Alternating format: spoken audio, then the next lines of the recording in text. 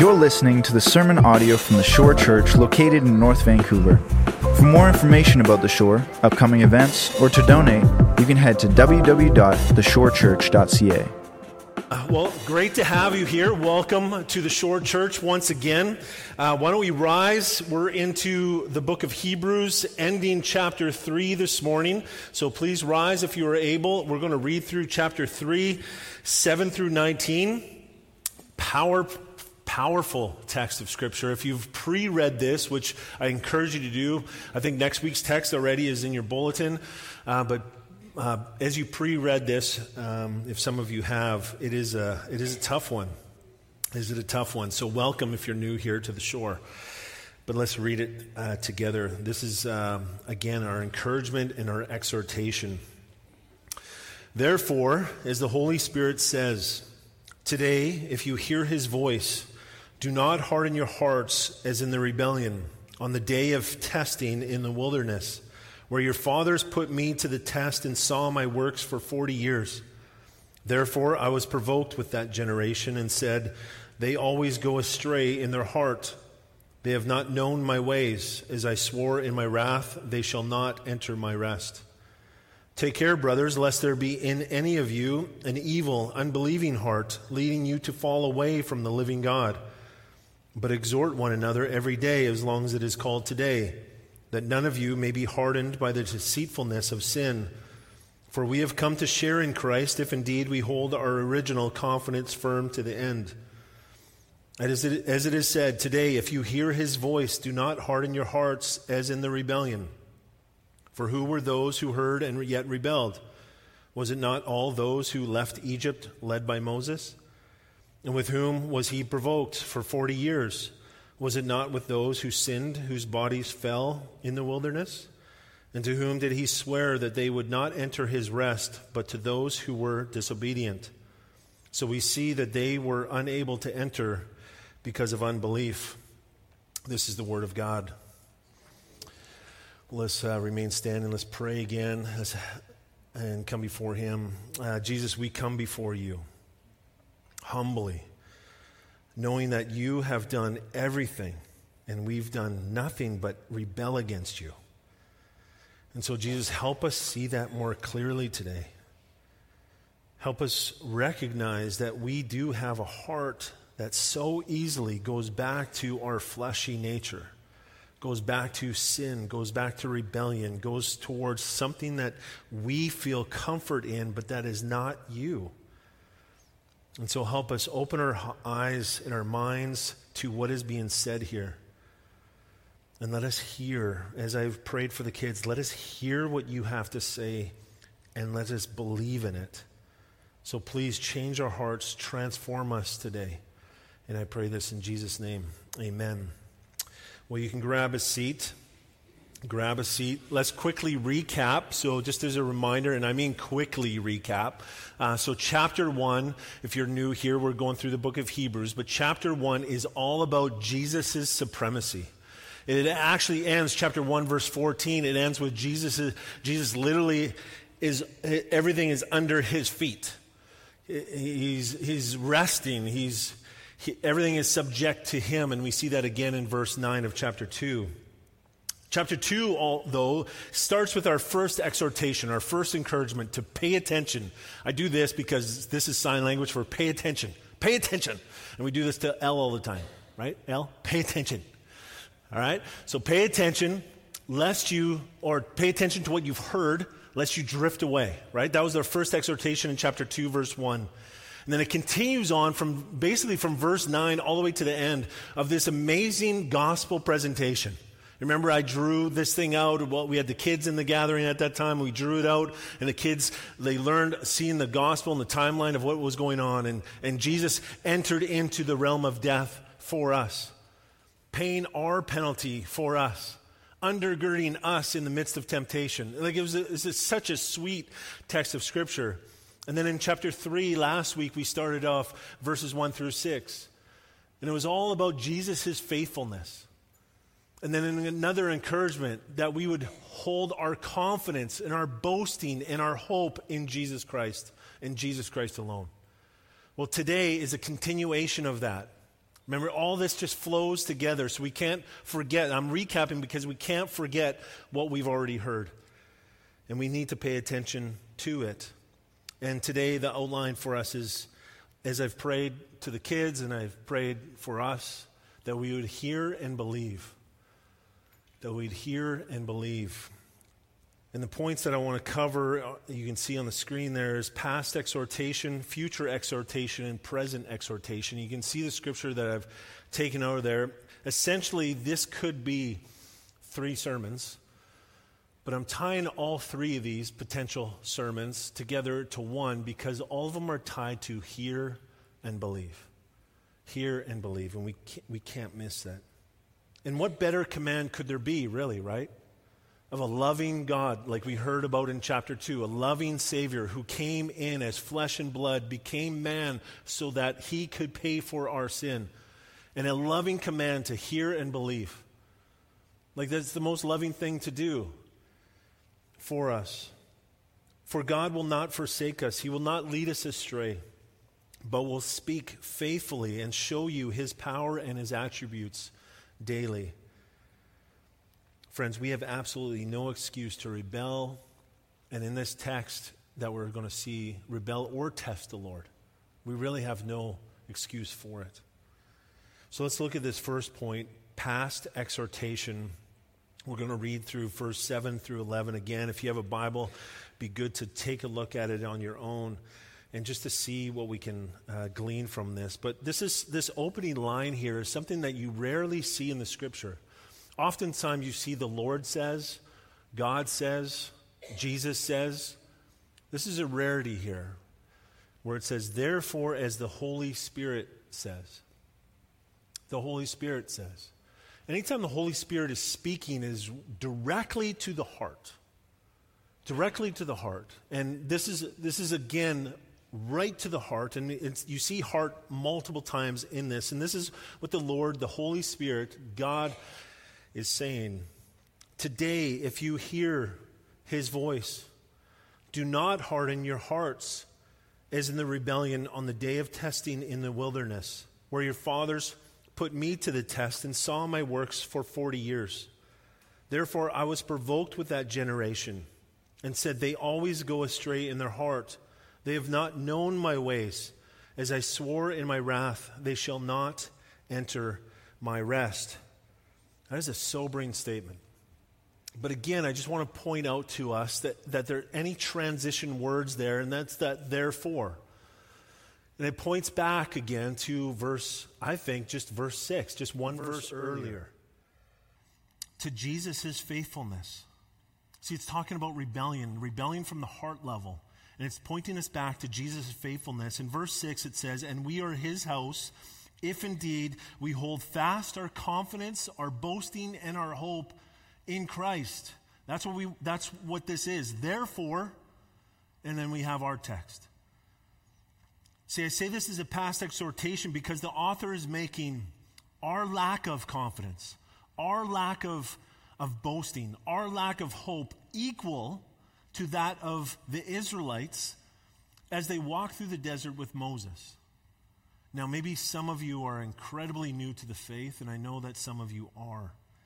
And so I want to keep us on the same page as much as I can, but in the second book of the Bible, it's called Exodus. We have the first book is Genesis, the book of beginnings, and then the book of Exodus, which is the exodus out of Egypt for these Israelite people, the Israelite nation, out of the slavery of Egypt that they were held in for 430 years. And so it's quite a story. As you read through Genesis, you'll get at the end of that, they enter into this land, Egypt, and they're blessed. And then they walk through many, many years, and a new Pharaoh comes in and forgets the people. And he begins to enslave them. And that's how Exodus begins. But this past exhortation is when they were freed from this slavery, and now they're walking through the desert with their leader Moses, hearing from the Lord. And then this rebellion is exactly this lack of confidence, lack of boasting, and lack of hope. And you can see this in verse 8 where it says, do not harden your hearts as in the rebellion on the day of testing in the wilderness. And so, as I said, the rebellion and day of testing in the wilderness takes us back to those days of Moses. And the majority of our text actually comes from Psalm 95, verses 7 through 11. And I've got my Bible flipped to that.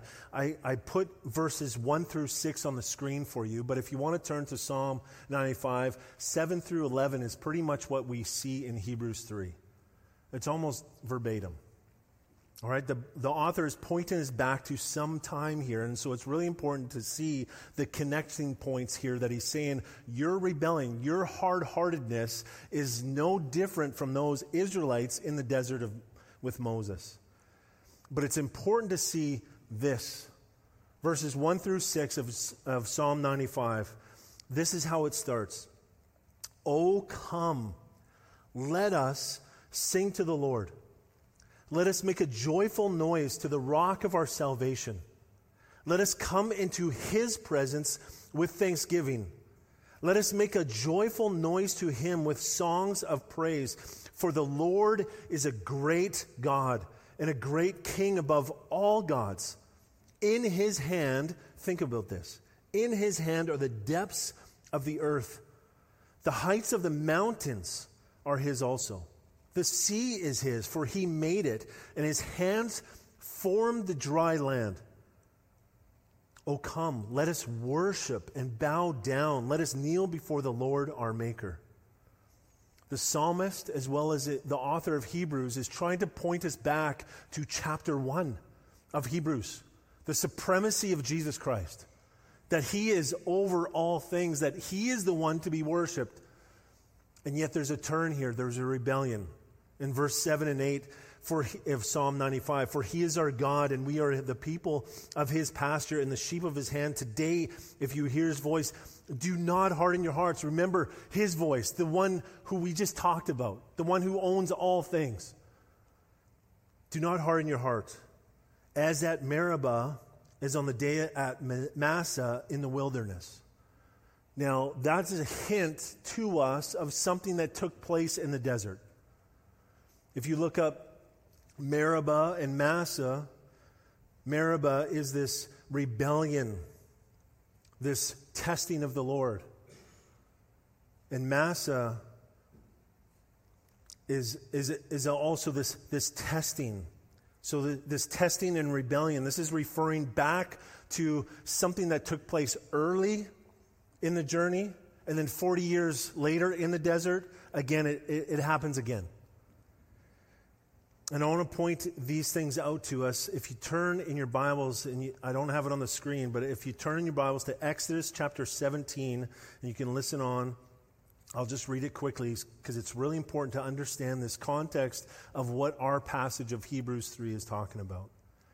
So the author of Hebrews is pointing us back to this story, this rebellion that took place in the desert to a holy God. In Exodus chapter 17, I'll read from 2 on to 7. It says, "Therefore the people quarreled with Moses and said, 'Give us water to drink.' And Moses said to them, 'Why do you quarrel with me? Why do you test the Lord?' But the people thirsted there for water, and the people grumbled against Moses and said, 'Why did you bring us up out of Egypt to kill us and our children and our livestock with thirst?' So Moses cried out to the Lord, 'What shall I do with this people? They are almost ready to stone me.' And the Lord said to Moses, 'Pass on before the people, taking with you some of the elders of Israel, and take in your hand the staff with which you struck the Nile, and go. Behold, I will stand before you there on the rock at Horeb, and you shall strike the rock, and the water shall come out of it, and the people will drink.' And Moses did so in the sight of the elders of Israel, and he called the name of the place Massah and Meribah because of the quarreling of the people of Israel and because they tested the Lord by saying, 'Is the Lord among us or not?'" A quarreling and a testing. And this is what we do constantly. And then again, 40 years, and I just wanted to point out in Exodus 17, the beginning of the story, God commands Moses to strike the rock. Turn to Numbers 20. This is 40 years later. 40 years of traveling in the desert. Numbers chapter 20, verses right from verse 1 all the way through 13. I'm just going to point out something here really quickly. Again, there's grumbling. They're almost saying the words over again. And why have you made us come out of Egypt to bring us to this evil place? We see in verse 5. Skipping to verse 8 of chapter 20 of Numbers, it says, God says to Moses and Aaron now, take the staff and assemble the congregation, you and Aaron, your brother, and tell the rock before their eyes to yield its water. So you shall bring water out of the rock for them and give drink to the congregation and their cattle. And then skipping down to verse 11, in between there, Moses is ticked at this people. 40, and man, do we blame him? 40 years of grumbling and complaining. And in verse 11 it says, and Moses lifted up his hand and didn't tell the rock, but he lifted up his hand and struck the rock in anger twice. And out of that, Moses now is rebuked by God. You did not believe me. These are the words he says in verse 12. And the Lord said to Moses, because you did not believe in me to uphold me as holy in the eyes of the people of Israel, therefore you shall not bring this assembly into the land that I have given them. Quarreling and rebellion, even to the point of Moses, their leader, the one who last week we learned saw Jesus, saw God the Father face to face, spoke to him, saw his form like no other prophet. And still he rebelled against the Lord's words, putting trust in himself, putting a higher calling on his thoughts over God's, and rebelled against the Almighty. See, in our text again, the reminder from past exhortation is that rebellion is at the level of the heart. Going back into Hebrews 3 now. Rebellion is at the level of the heart. And it reveals that you don't actually know the Lord. And I want to explain that statement. See, when we sin is a missing of the mark, right? It's a missing of the mark. But I want you to consider now, deep in your heart, in that moment where you sin,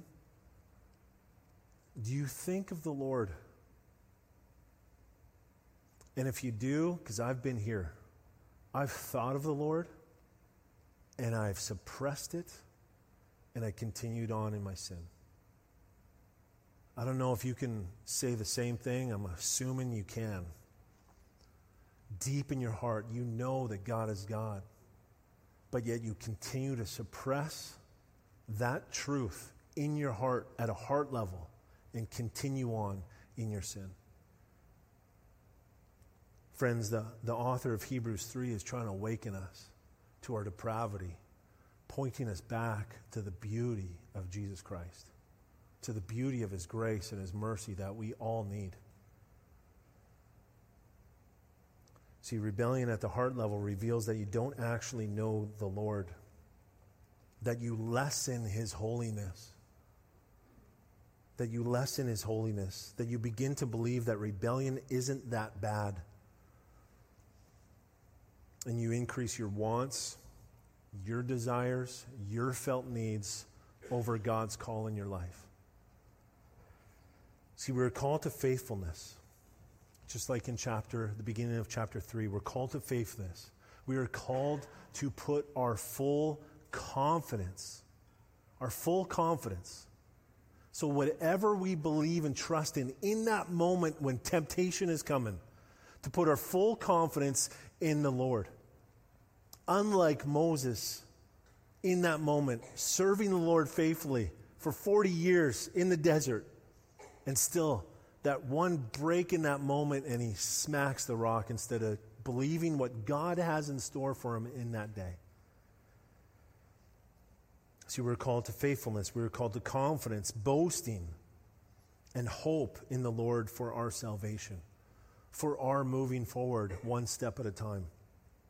See, we're called to remember the supremacy of Jesus and his loving sacrifice for us, not to ignore it or drift away from it. We're called to pay attention. See, the sobering statement in this exhortation is when you choose to suppress the truth. And I'm not sure if you heard it on that first read, but when you choose to suppress the truth, when you choose to not listen to the voice of the Holy Spirit, the sobering statement is that you will not enter the rest of God. One author put it this way, it's on the screen. It says this: such turning away incurs a huge penalty. Because Christ is greater than Moses, the loss incurred in rejecting Christ is greater than the loss in rejecting Moses. The rebels in Moses' day missed the promised blessing of entry into earthly Canaan. But rebellion against Christ forfeits the even greater blessings of eternal life. See, to turn away from the living God is a huge mistake, for as in Hebrews we're going to see in chapter 10, verse 31, it is a fearful thing to fall into the hands of a living God. This is a sobering text. It's a sobering text, and if you're new here, welcome. But man, this is a tough one. It does not hold back. This author does not hold back. Do not be like those rebellious in the desert who rebelled against the Lord and did not enter his rest. This past exhortation can be summed up into 3 words. Hear it, hear, and believe. I almost added another word there. Hear and believe. Let's look at the future exhortation, 15 through 19. So we're going to skip ahead to the end of the chapter. It says this: as it is said today, another timestamp here, today if you hear his voice, the Holy Spirit speaking deep into your heart, do not harden your hearts as in the rebellion. For you were those who heard and yet rebelled. For who were those who heard and yet rebelled? Was it not all those who left Egypt led by Moses? And with whom was he provoked for 40 years? Was it not with those who sinned, whose bodies fell in the wilderness? And to whom did he swear that they would not enter his rest, but to those who were disobedient? So we see that they were unable to enter because of unbelief. Unbelief. So I named this a future exhortation because the author is pointing towards the final reward of the promised land. He's pointing ahead.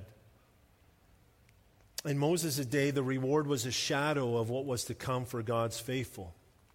The promised land filled with milk and honey, right? That might not sound super pleasing to you, milk and honey, especially if you are dairy-free, right? Or it might be a little bit sticky land. But that milk and honey reference is essentially this land is going to be so incredibly fruitful. It's going to be so good. And this exhortation is given to us by way of 6 questions. Essentially 3 questions and then 3 answer questions. All right? You can see it in the text there. And then finalize it with a final statement. So let's take it verse by verse for us so we don't miss anything. All right? You guys with me? All right? So verse 16. For who were those who heard and yet rebelled? Was it not those who left Egypt led by Moses? Now this is the original group. This is the original group. Remember, 430 years of slavery. And if you're new to this story, a good movie to watch would be that what is it? I can't remember who made it, but Prince of Egypt. All right, you guys remember this one? It's back, Elle's favorite movie right now. But Prince of Egypt, such a great movie. Not entirely aligned with the story of Scripture, but very close. Very close. We see it. Gives you a good idea of the power of God. And it takes you through the 10 plagues. And man, it's a good reminder through this amazing story. But what these people saw, this original group saw, they were freed miraculously. No power on their end. They were enslaved. And we don't fully grasp that, but they could not do anything on their own without having permission. And oftentimes it was they had to produce bricks. They had to produce a quota that was almost impossible, if not impossible to meet. But they saw the miracles of God. They saw the miracles of God after calling out to him. And you have to ask the question, how could these have rebelled and tested God after seeing the miraculous, especially the parted Red Sea and walking through on dry ground, and then God taking away all their enemies, giving them complete freedom, redeeming them completely. But these are the apostate. We're going to learn that word. Apostate is knowing the truth and yet denying it. Knowing the truth and denying it. These are the apostate. They knew the truth and yet still denied it. Those that have seen and heard and tasted the glory of God and then suppress the tangible truths of Jesus and deny him. And then fast forward 1,000 years. Now you got Jesus walking on this earth. Now these are the people. These are the Pharisees essentially studying the scriptures, studying the Old Testament, walking through these things, and then seeing Jesus and then proclaiming the miracles that he's doing as he must be filled with Satan. The apostate. They're seeing these massive, miraculous events and then giving credit to Satan. And then fast forward another 2,000 years. These are those today that have experienced Jesus emotionally, maybe even intellectually, but yet have not confessed him as Lord of their life. And I want to give you an example. Maybe this will help stick, but that intellectual, that emotional feeling, and then the action of a will. Incredibly important. And the biggest example that I can give you is marriage. I fell in love with Jody 30-some years ago, and I still love her to this day, more so, because I know her more. That was an emotional feeling for me. Emotions were all over the place for us. I loved her deeply from my heart, and I still do. And I also knew her intellectually. I had this amazing emotional feeling to be with her. I drove for hours to be with her. And I also knew her intellectually. But it wasn't until the act of the will when I said, I want to be with you, to covenant in marriage with you, and I want us to be one.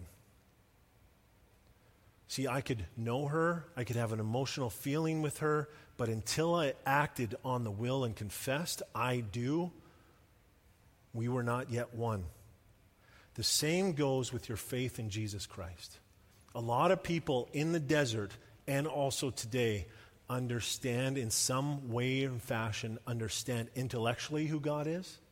They have sometimes an emotional feeling of who God is, but they've yet to act on the will and confess him as their Lord and Savior. That's those people. That's the people in the desert. That's the people now 2,000 plus years ago that still are around today. This is verse 16. Look at verse 17. And with whom was he provoked for 40 years? Was it not with those who sinned, whose bodies fell in the wilderness? So these are again the same group, hearts more revealed now after 40 years of grumbling and complaining. These were enlightened by the pillar of fire. They literally glowed during the night because this pillar of fire that they followed through the desert night. And they still suppressed the truth that there was a God. I can't fathom that. Seeing a pillar of fire through the night and going, I don't know if there's a God that's looking after us. Waking up the next morning, seeing manna on the ground, eating that manna over breakfast and lunch and dinner, going, I'm not sure if there's a Lord. I think I'm going to carve out and whittle this stick and make a new God. It's insane when we think about it and look back, but isn't it as equally insane when we see a burning sun come up 12 hours or whatever it is, continue to rotate, have the moon come up, have the stars, have the trees and the ocean not crashing past the wave, but even in the book of Job it says, I declared where the waves would stop on the beach. It's insane to look at our lives and not realize that there's intellectually something far greater. See, they were fed by manna, they ate quail, and they drank from a rock. but still longing for something else, ignoring that every need is being met in God. They ignored it. Their outcome was to be buried in the wilderness. They were called to be a chosen people, yet they chose to die in the wilderness, to be lost forever. Look at verse 18. It says, "And to him whom did he swear that they would not enter his rest?" There's the question. "But to those who were disobedient," there's the answer question. The Lord is faithful in all things here, even in his warnings. And please hear me on this.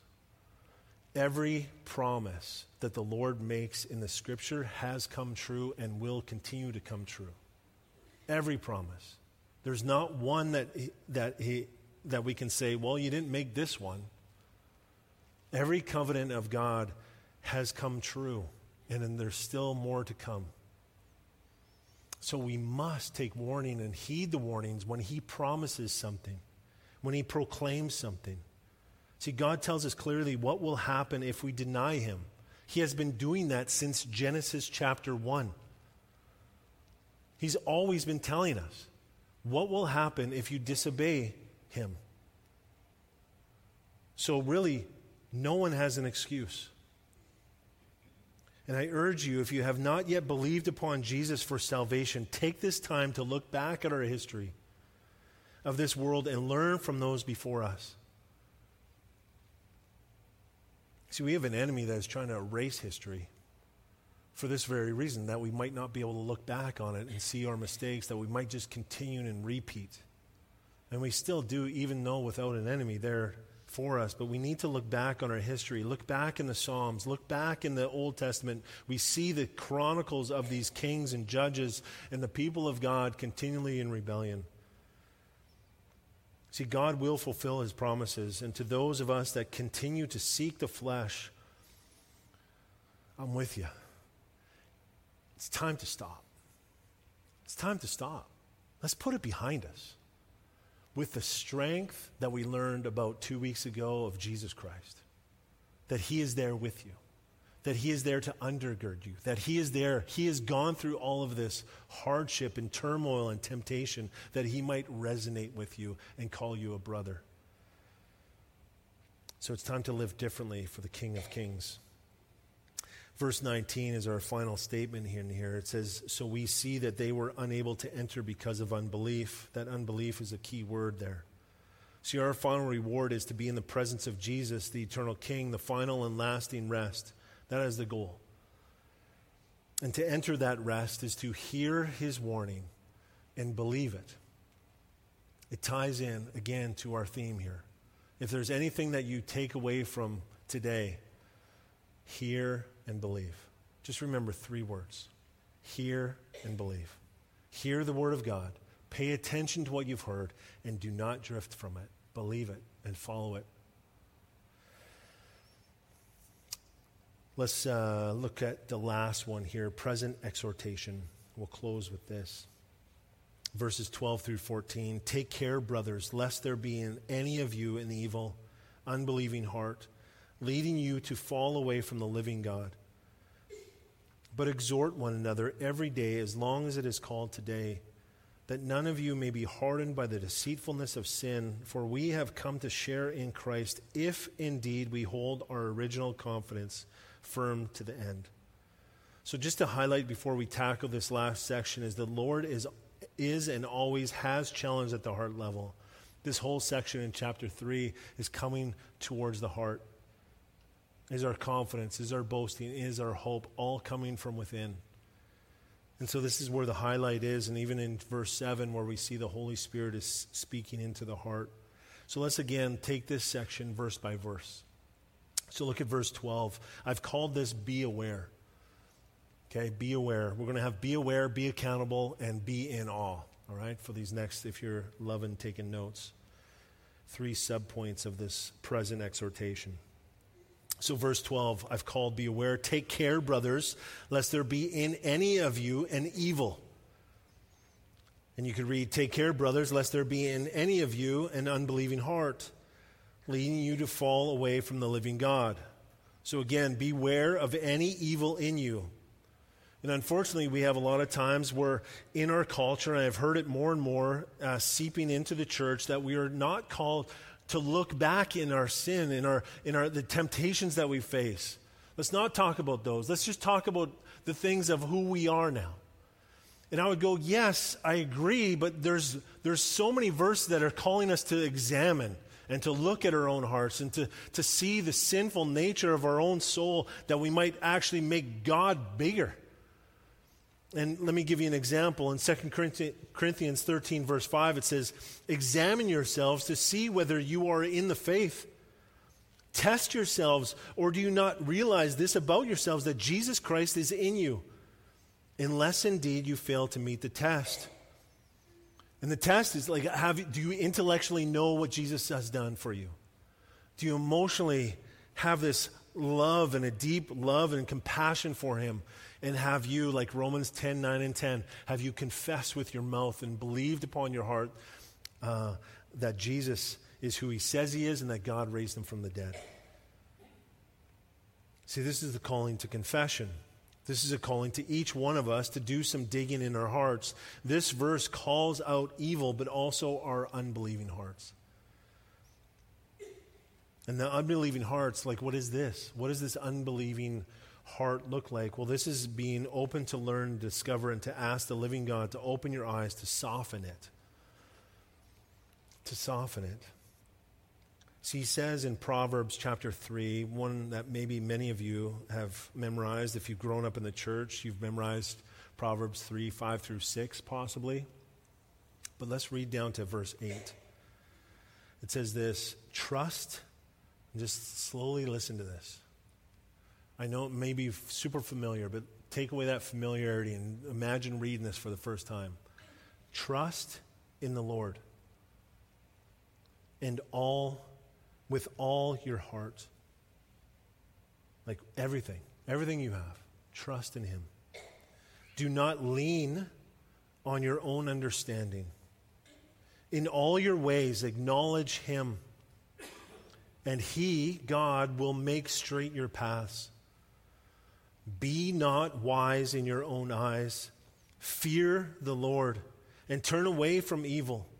It will be healing to your flesh and refreshment to your bones." Be aware. Be aware of any evil in you or any unbelief in you, and repent, confess it to the living God. Hand it over to him. Look at verse 13. I'm calling this be accountable. So we've got be aware, now be accountable. It says this, "But exhort one another every day, as long as it is called today, that none of you may be hardened by the deceitfulness of sin." This is a call to be the church, right? To be the church, to love one another, to care for one another. All the one another's in Scripture are wrapped in this one, and we are called to do it daily. I don't know how this will look, but I would love this to be the church.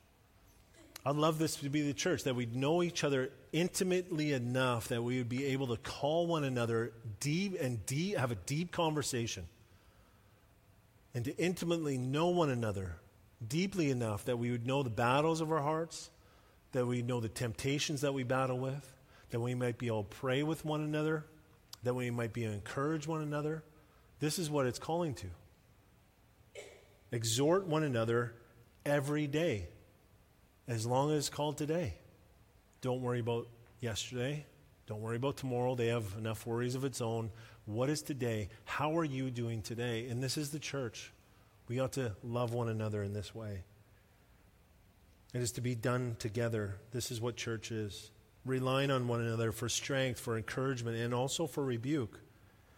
And we desperately need this for one another. Why? Why do we do this? So that we don't get hardened by sin. You see that right in the text. We need this. We need one another so we don't get hardened by deceitfulness of sin. See, sin will come at you every single day. If the church, if your brothers and sisters, and if you too aren't going at one another every single day, encouraging one another, exhorting one another, sin is. Sin will continue to challenge you every single day to lead you, to deceive you into sin. See, we need to be daily speaking truth towards one another, checking in and praying for one another as we together wage war against the flesh. And this is what we're going to talk about a little bit in our community groups this week. We want to challenge, how can we do this? How can we do this for one another? How can we encourage one another and live this verse out? Because it seems like this is one of the ways we can battle the sin in our lives. And then lastly here, verse 14. Be aware, be accountable, now be in awe. For we have come to share in Christ, if indeed we hold our original confidence firm to the end. So a few things. We share in Christ. You hear that? We share in Christ. Like make it personal. I share in Christ? Really? Like, how sweet is that? Like, that line right there ought to fire you up. Like, we share in Christ. This is the identity piece.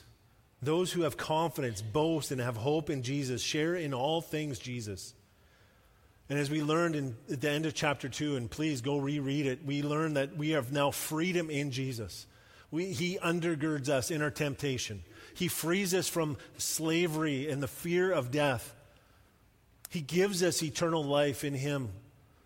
Like, it's such a sweet, sweet promise that we have in Jesus.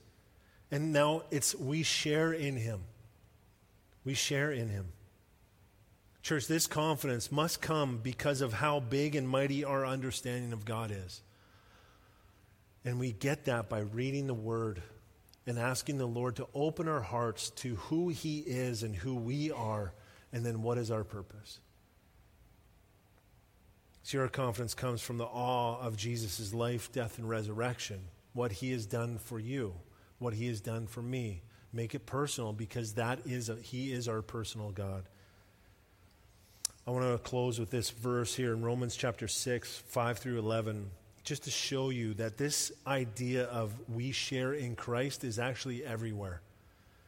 It's everywhere in the Scripture, but this one is one of my favorites. In Romans 6, 5 through 11, it says, "For we have been united with Him in a death like His. We shall certainly be united with Him in a resurrection like His.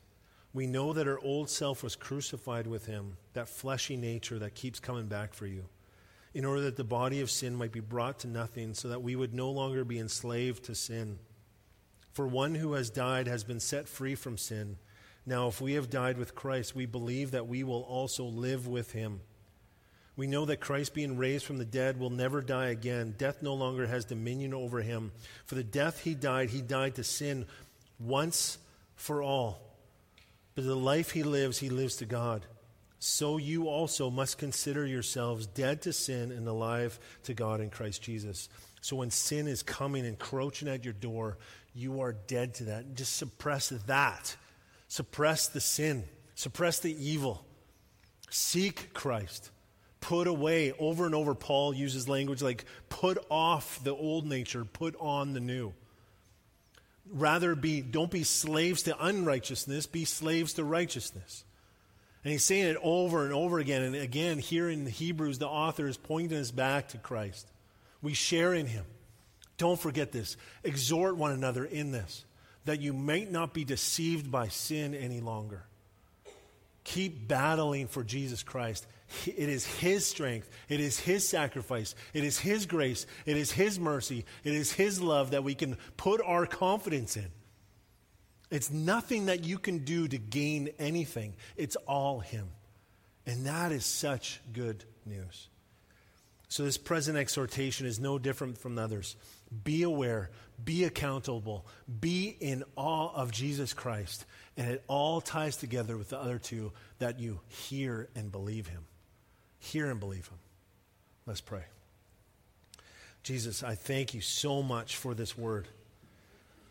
I thank You that it is a hard word. We need those hard words in our lives to be reminded of past rebellion, of our forefathers, those that have gone before us and have chosen sin over the Almighty God. Lord, Please help each one of us here today and those that are listening in. Help us surrender those things that are opposite you, that are in rebellion of you, that really are all about worshiping our self-motivations, our self-desires, our self-needs, and help us purge those out of ourselves that we might rely on you for what you have done, your amazing grace, your amazing love, and your assured promises. Help us, Lord. We need you. And as we sing, may we glorify your name for what you have done for us. And I pray this in Jesus' powerful name. Amen.